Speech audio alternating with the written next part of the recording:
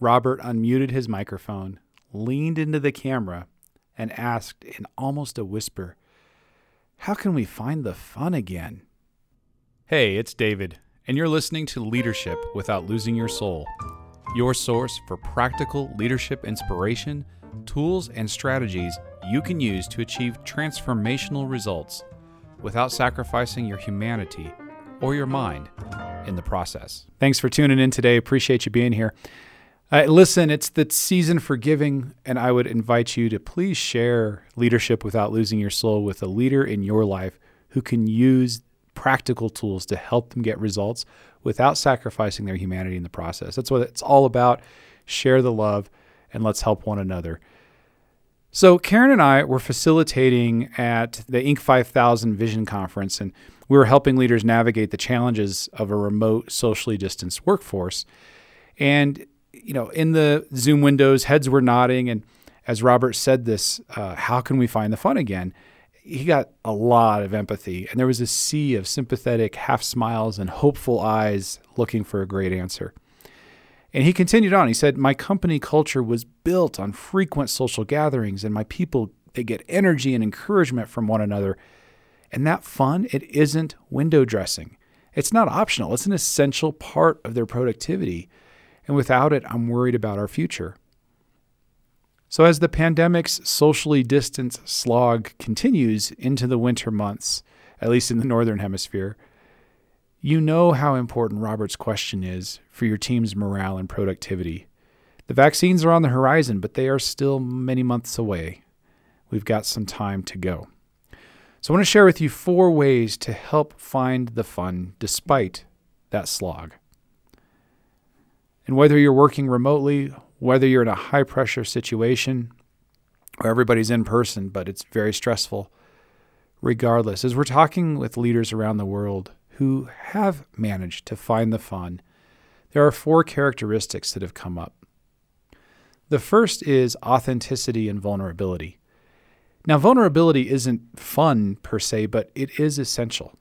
Starting with fun without acknowledging reality can feel disconnected or manipulative. But transparency from leaders and team members about their feelings, acknowledging the reality that you and your team are facing, those things build trust and credibility. They also lighten the load just a bit. And listen, to get real for a moment, the pandemic slog is real. We're living it. You're living it. Close families and friends are sick. We've got friends, families, clients who have lost friends and family. Along with you, we long for the days when we can be together again and gather safely with our loved ones or conduct trainings and strategic facilitations in person. We love doing that. And those days will come again. But right now, we're facing the slog. It stinks. Everyone's tired of it. And we can do it. Over and over again, we've seen leaders care for their teams, inspire morale, motivation, and breakthrough performance. It's hard, and you're up for the challenge. Second suggestion to bringing in the fun is variety and individualization. So in our conversations with leaders who are able to find the fun, a recurring theme has been variety. The virtual happy hour might have been fun the first time, but the 10th one feels obligatory, routine, and it's part of the slog. So how do you mix up your routine, especially with remote activities? Perhaps you could start every team meeting with a different activity. For more social or fun activities, you can keep it fresh. Many teams have incorporated online games, themed events, professional development, escape rooms, online poker. There's so many different fun things that we've heard and seen people doing. And you can get all that variety into your mix of recognition and connection. And another important aspect of variety is individualization. Recognize the differences in your team so you can see and connect with people as they are. So for example, one CEO shared an effective way to do this in her company. She said periodically they're taking half days for self-directed professional development, and then some brief sharing about what they chose and what they learned.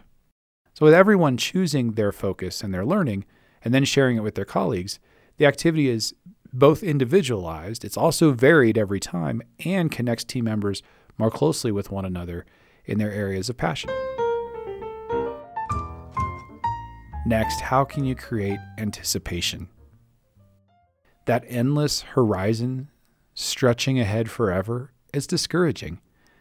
Even if it's 6 or 8 months away, that's a long time to be looking at the slog.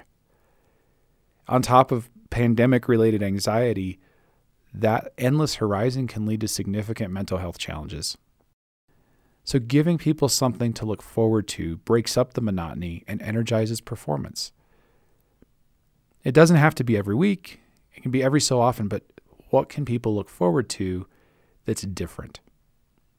But you don't want to schedule everything. You also want to leave room for number 4, which is surprise and delight.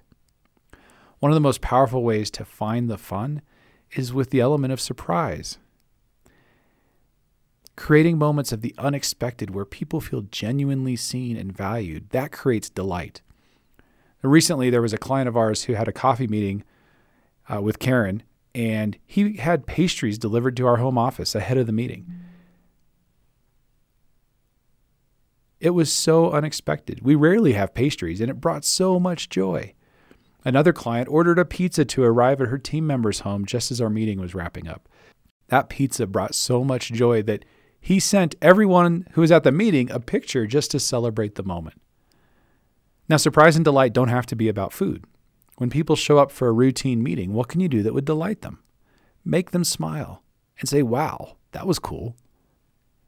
You don't need to rely on surprise and delight every week. In fact, if you do, they become routine and the endless horizon returns.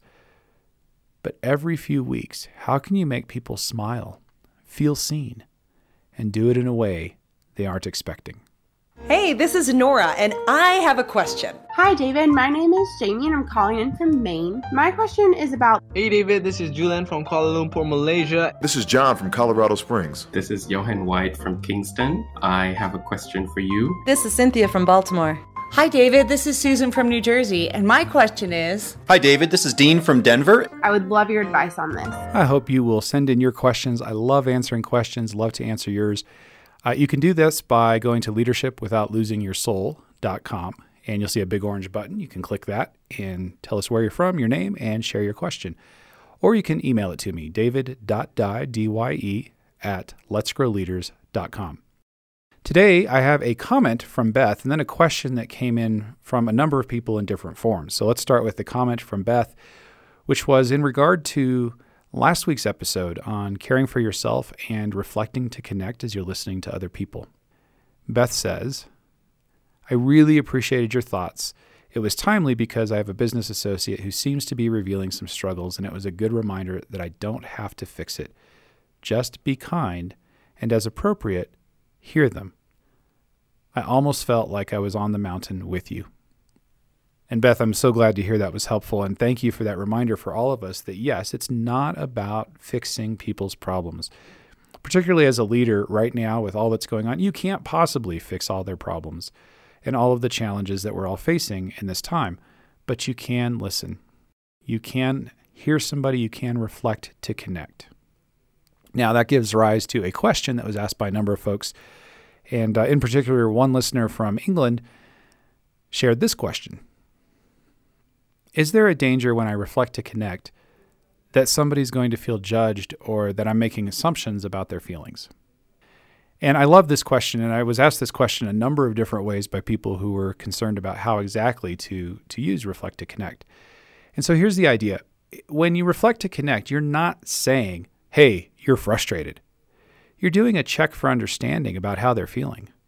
So, wow, it sounds like that's really frustrating. And you're almost asking it as a question. You're checking in. Now, this is assuming that they've started the conversation by sharing something with you. If they haven't shared an emotion with you, then it wouldn't be appropriate to reflect to connect. You know, if you say something like, hey, I'm worried about you, you look really upset, you look frustrated, you look tired, all of that starts to feel icky to people. Like, well, who are you to be, doing that with me? But if you say, hey, how are things going? How are you doing? What's going on in your life? What's going on in your world? How are things? All of those are nice neutral questions that allow people to share. And if they say, I'm doing great, so on to the work. Okay, cool, no problem. But if when you say, how are you doing, or any of those other questions, and they share, oh my gosh, I've got this thing going on, and this happened over the weekend, and then that, that's when you would reflect to connect. Wow, sounds like that was really challenging. And you're doing a check for understanding that lets them know you heard them. And if you heard them wrong, it's okay. No, it wasn't really frustrating. It was more, what would I say? I was sad about it. It's more just I feel sad. Oh, yeah, I can understand that. I would feel sad in that situation too. Validate their emotion, and then you're ready to move forward. So use the reflect to connect as a check for understanding about the emotion that you're picking up when somebody has shared it voluntarily. But you don't start there. You start with, hey, how are you doing? Or any variety of that question. So Beth and all of our listeners, and particularly the gentleman from England, thank you for your questions, and I will look forward to answering your question in a future episode.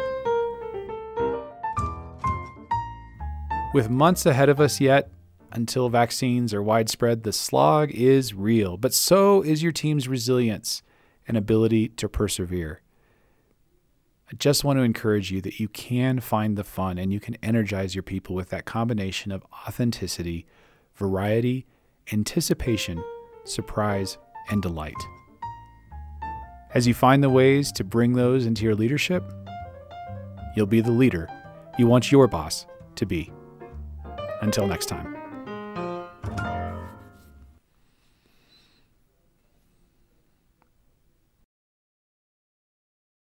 This podcast is a part of the C-Suite Radio Network.